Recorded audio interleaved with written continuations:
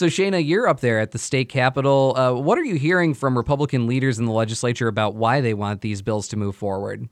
A lot of Republicans support these types of bills, not all of them, but quite a few of them do. And their main reason is consistency. They say that there are some issues where there just needs to be consistency across the state. And I will let Senate Majority Leader Arla Meekhoff explain that a little bit more. Try to avoid the patchwork of, well, in this county you got to do it this way, in that county you got to do it that way. That makes it difficult for small business and other people to operate across county lines or in the city, the township. So that's basically what we're trying to do. And the bill that he's specifically referring to would prevent local communities from putting any sort of tax on gum, food, and sodas. And that's not something that any municipalities that we know of have tried to do.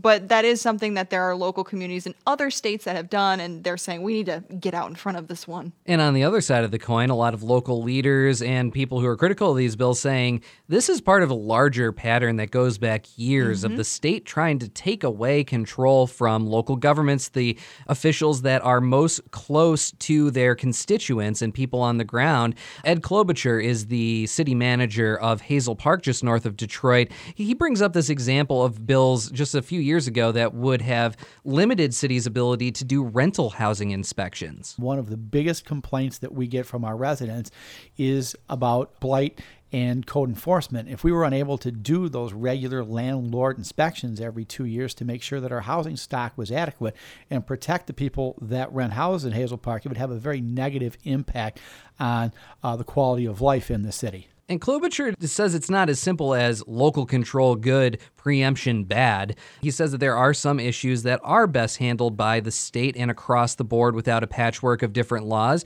He points out gun regulations as being one of those. But he says that right now there is a dialogue missing between those local officials and officials on the state level, that they are just not coming to them and asking them, hey, what is best for the people on the ground? Yeah, and we've been seeing this kind of happen even last year. We saw the bag tax. It was a law that's got signed by Governor Rick Snyder that says local communities cannot put a tax on plastic grocery bags. And this was something that hit, places like Ann Arbor that are trying to be environmentally friendly.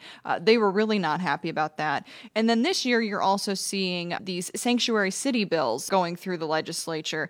These bills would prevent different communities from designating themselves as sanctuary cities. And those sanctuary cities are those that essentially say, we're not going to turn in illegal immigrants to the federal government.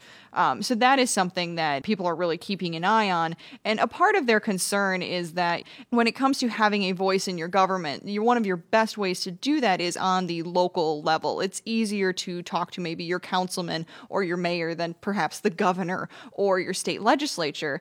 So what they're saying is that, you're taking away our ability to have a voice and to govern our community as we see fit, and as people on the ground, we know what's best.